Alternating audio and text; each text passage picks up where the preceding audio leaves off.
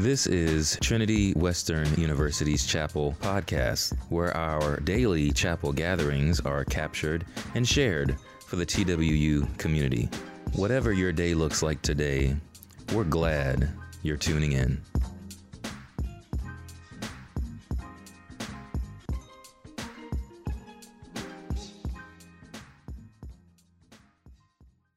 So it's great to be with you.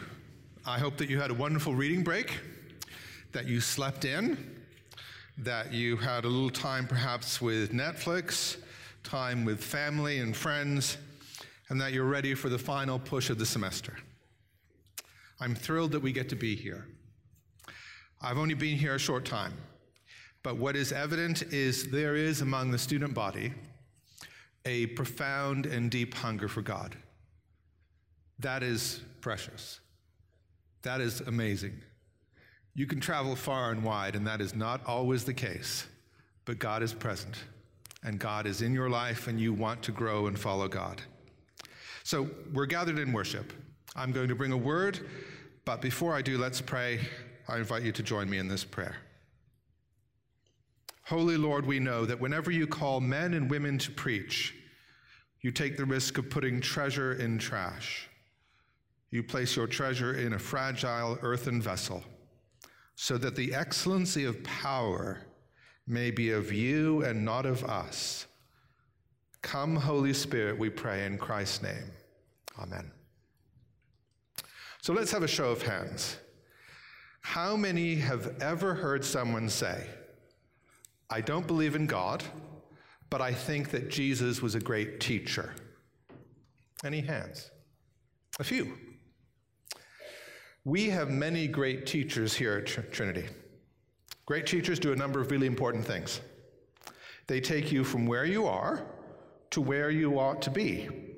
And they do this by opening up your imagination, your intellect, your heart, your spirit, and they offer you a picture of a world that's different than you knew. To see that you can inhabit a world that is more complex, beautiful, deep, and vital than you ever thought before. Great teachers do this. But was Jesus simply a great teacher? To figure this out, I want to walk through a classic part of the Bible. It's called the Beatitude. It's the beginning of the Sermon on the Mount. And I want to look at a few ways of looking at this, two ways. I want to ask, first of all, is faith an if-then proposition? A great teacher can invite you to do tremendous things. In a sense, all great teachers offer you a moral vision of the world. They invite you not merely to think things about the world that are different, but to act, to do things that are different than you would have done before. That's a moral vision. And if Jesus was a great teacher, even a moral teacher, you'd expect that this is the kind of thing that he would do. He would invite you to live a different kind of life. So with this in mind, look at this passage from Jesus' teaching in Matthew 5. Starting with verse 3. Blessed are the poor in spirit, for theirs is the kingdom of heaven. Blessed are those who mourn, for they will be comforted. Blessed are the meek, for they will inherit the earth. Blessed are those who hunger and thirst for righteousness, for they will be filled. Blessed are the merciful, for they will be shown mercy. Blessed are the pure in heart, for they will see God. Blessed are the peacemakers, for they will be called children of God. You see, if Jesus was simply a great moral teacher, then these words would represent a kind of list of characteristics or attributes that you should strive to take on. The Beatitudes would give you a list of what it looks like to become a good or holy person. They could be seen also perhaps as inspirational quotes, in the same way that you might add a series of hashtags to a photo on Instagram. Be merciful, be holy, be humble.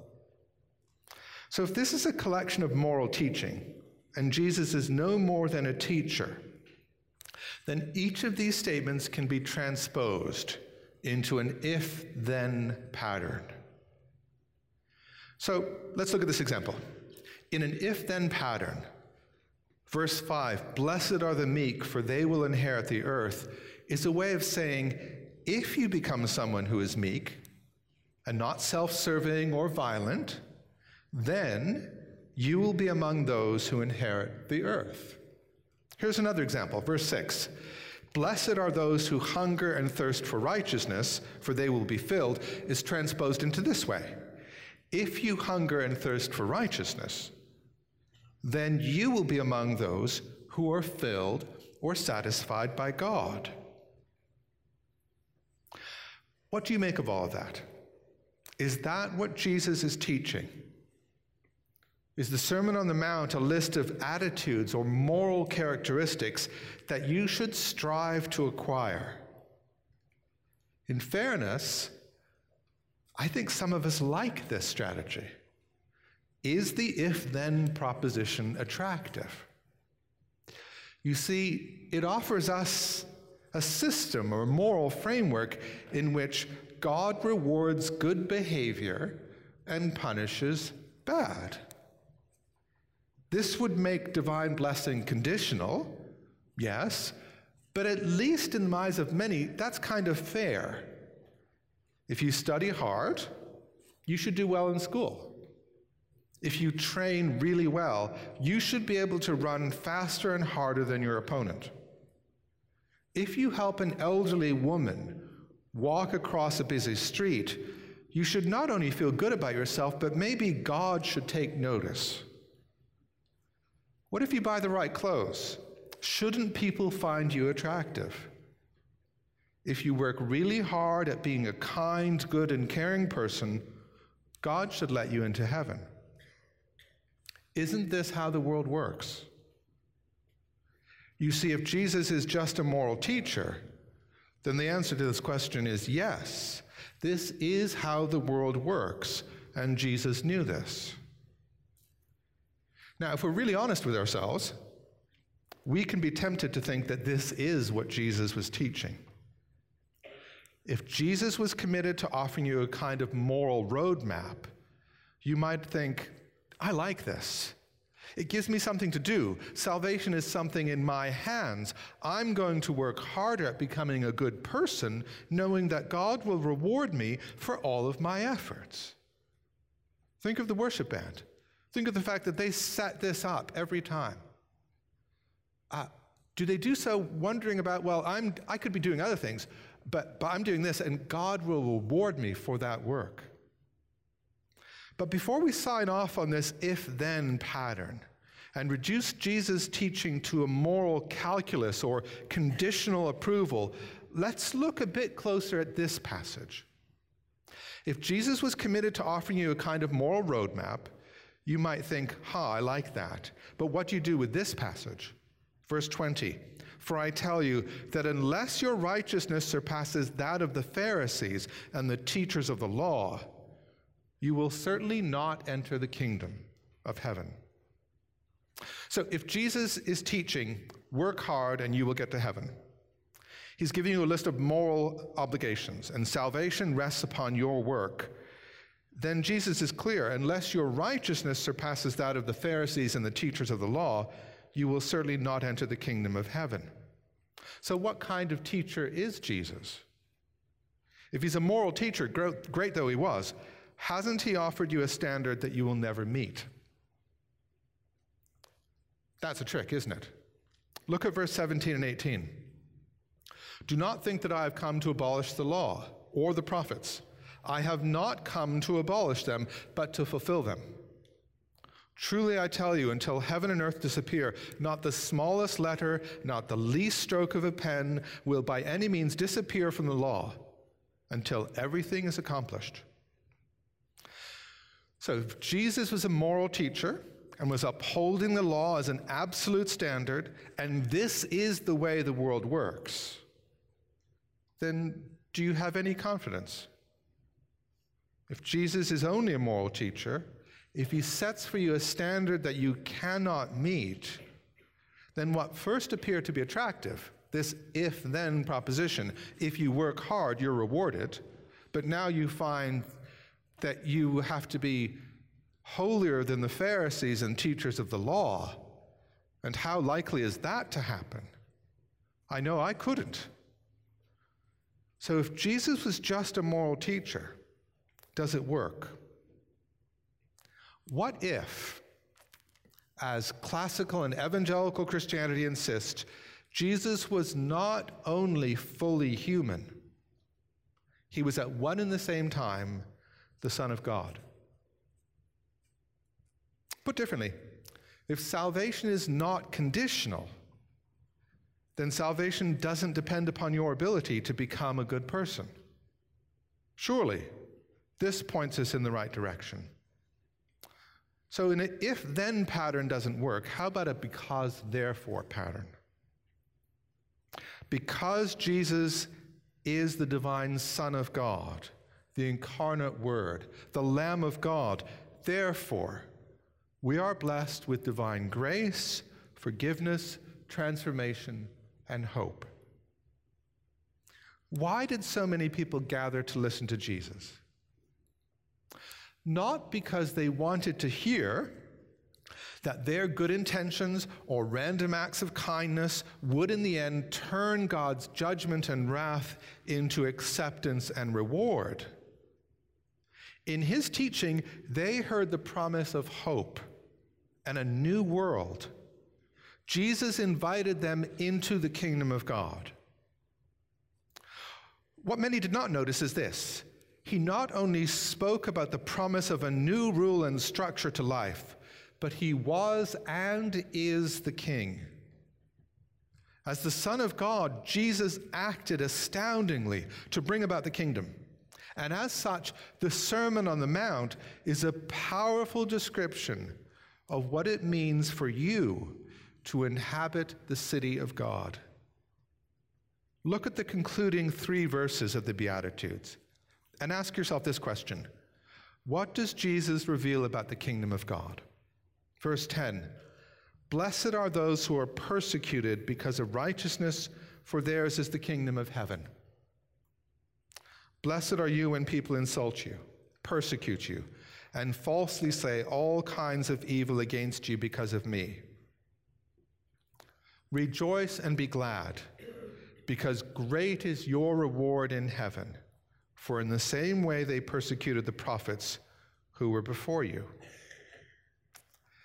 So if you follow Christ, and he's not merely a moral teacher, he is God, the God who brings in the kingdom of God, who transforms you from darkness to light, from death to life. If that's who God is, and he invites you to follow him, what do you get? According to these verses, if you follow Christ and belong to his kingdom, you should expect persecution, insults, slander, and opposition. You should expect that. And you will have Trinity Western University on your CV. That is a fantastic CV. It's a great resume. And this university has taken a bold stance to stand up for Christ. And some alumni and maybe even some students are a bit worried about that. Does this mean that people won't respect me as much as if I went to another university? Again, that's how the world works. The kingdom of God is not like that. You serve a Lord who is king over all. You are at a university that lifts up the name of Christ. And yes, you should expect challenges. But this is not conditional. It's not if you work hard, you'll be rewarded with a life of material success and blessings. This teaching about the way the world really works is a different teaching. The poor, the meek, the humble, those who hunger and thirst after righteousness, those who risk offering the entirety of their time, talent, and treasure to God, will, for a season, face persecution and hardship. And yet, because they belong to a God who promises to bring all things to their proper conclusion, he not only sees your tears, he not only knows your worries, he not only knows your brokenness, but he will in the end bring profound healing because you follow the true King of Kings, and you should rejoice. When people judge you for being faithful to God, Jesus says, rejoice and be glad, for great is your reward in heaven. The countless individuals who gathered to hear Jesus heard him proclaim the good news of the kingdom. They knew all too well the reality of poverty, powerlessness, hunger, and even persecution.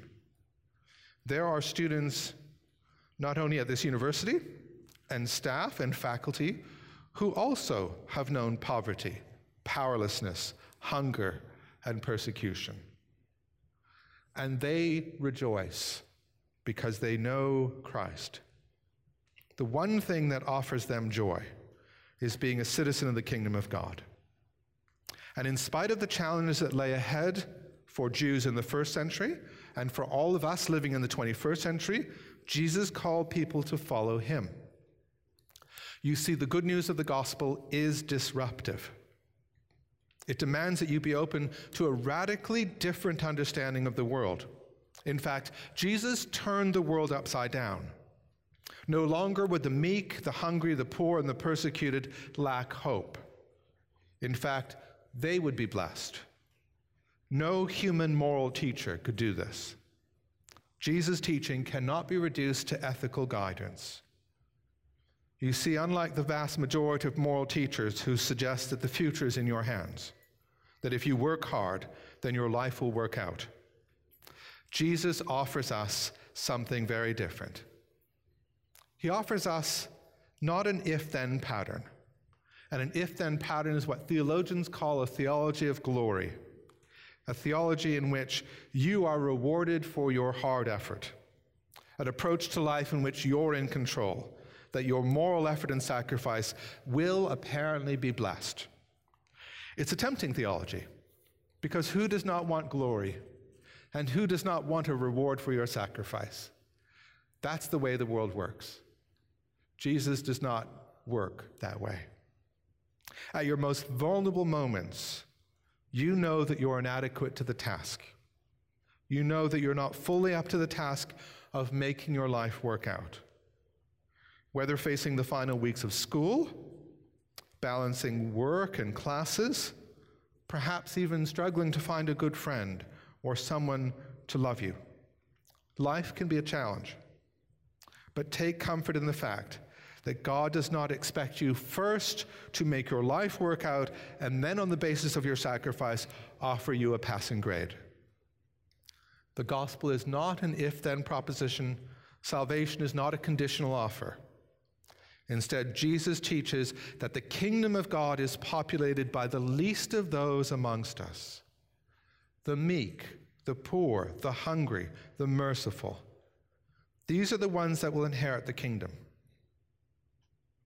And if you want to grow in your faith, you should find your way to the poor, the hungry, and the merciful. So how does this work? Salvation is a because, therefore pronouncement.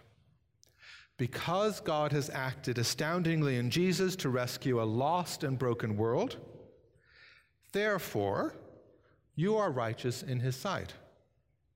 This because, therefore pattern is what is called the theology of the cross, a powerful display of disruptive grace. It's disruptive because it turns the world upside down. It is grace because Jesus' gift of life and salvation is completely unmerited love. You have done nothing to deserve it.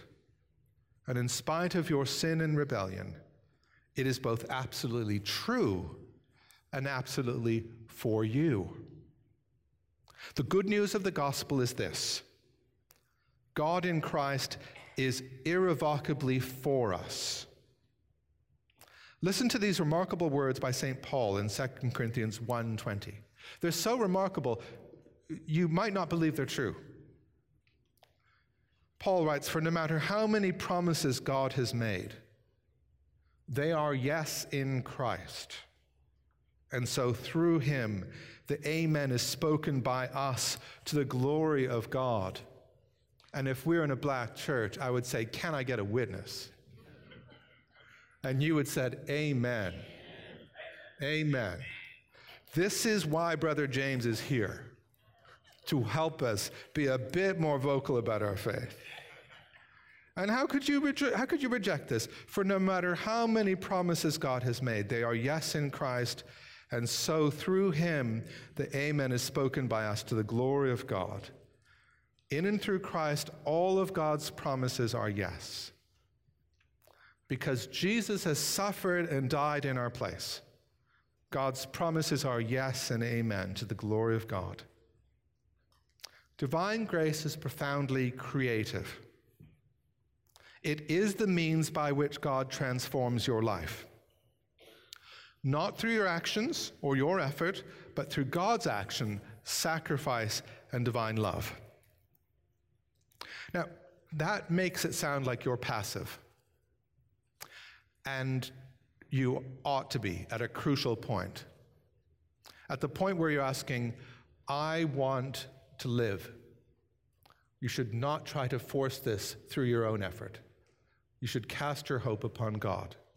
You should trust in the gospel. And when I come back at some point, I'll preach on the next set of verses. You are salt and light. But just to say, you are salt and light. There are things for you to do. The gospel does transform your life and then set you on a pattern in which you now have something to do to the glory of God. But you need to get the order right. You don't work hard to gain God's love. You are loved by God, and God invites you into his kingdom and then equips you and empowers you by the Holy Spirit to go out and be a powerful witness to God. Indeed, each of us needs to hear the promise of the gospel every day. Left to ourselves, we'll fall back upon the tried and true ways of securing our future through our own efforts.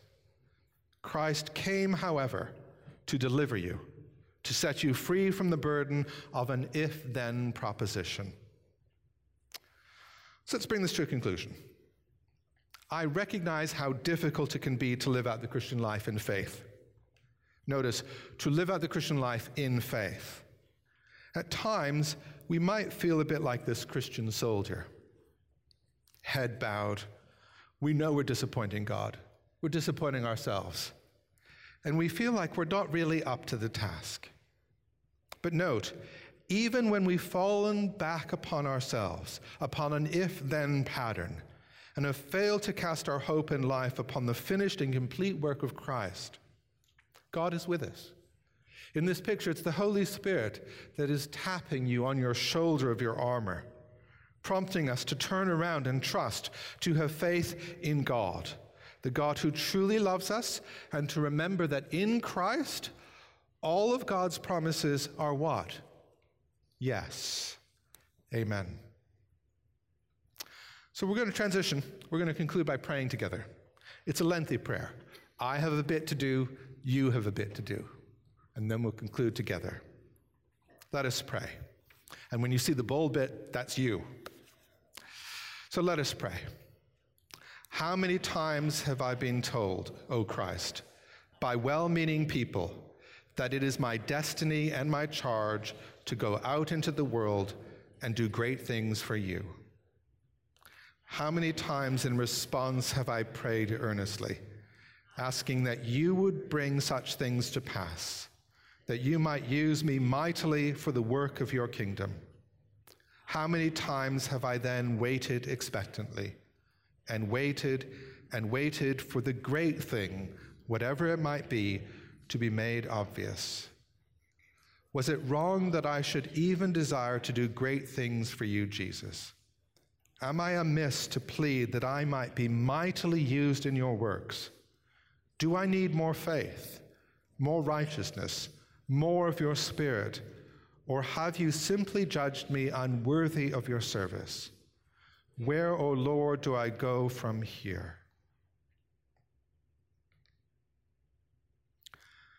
O children of God, listen well and be comforted.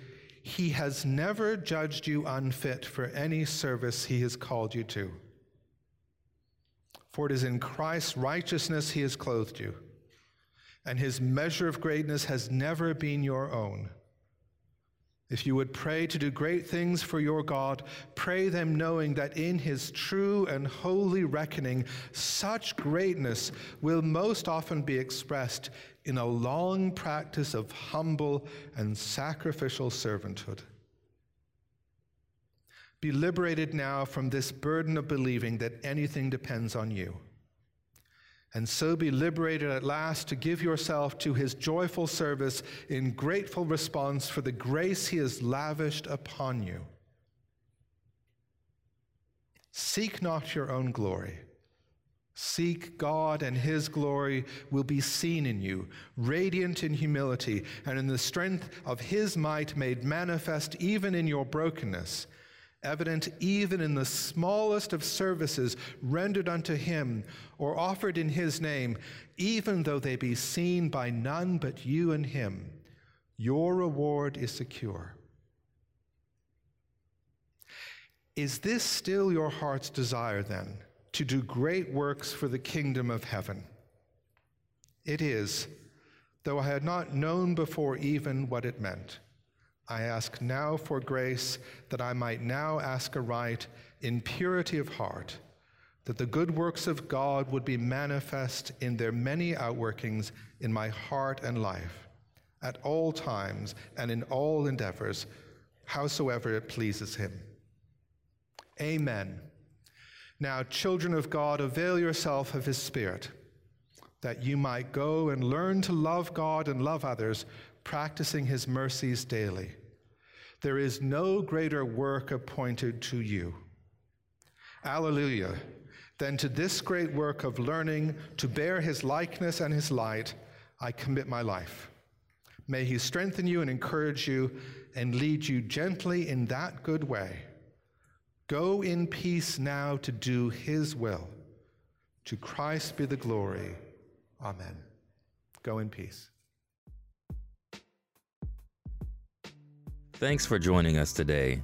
We hope that this message has challenged, encouraged, and inspired you as we continue learning and growing together in discipleship to Jesus. Every week, you'll find new chapel messages on our channel from local and international speakers, ranging in diverse and engaging topics. So go ahead and subscribe for the latest of what's going on in chapel. Much love and happy listening.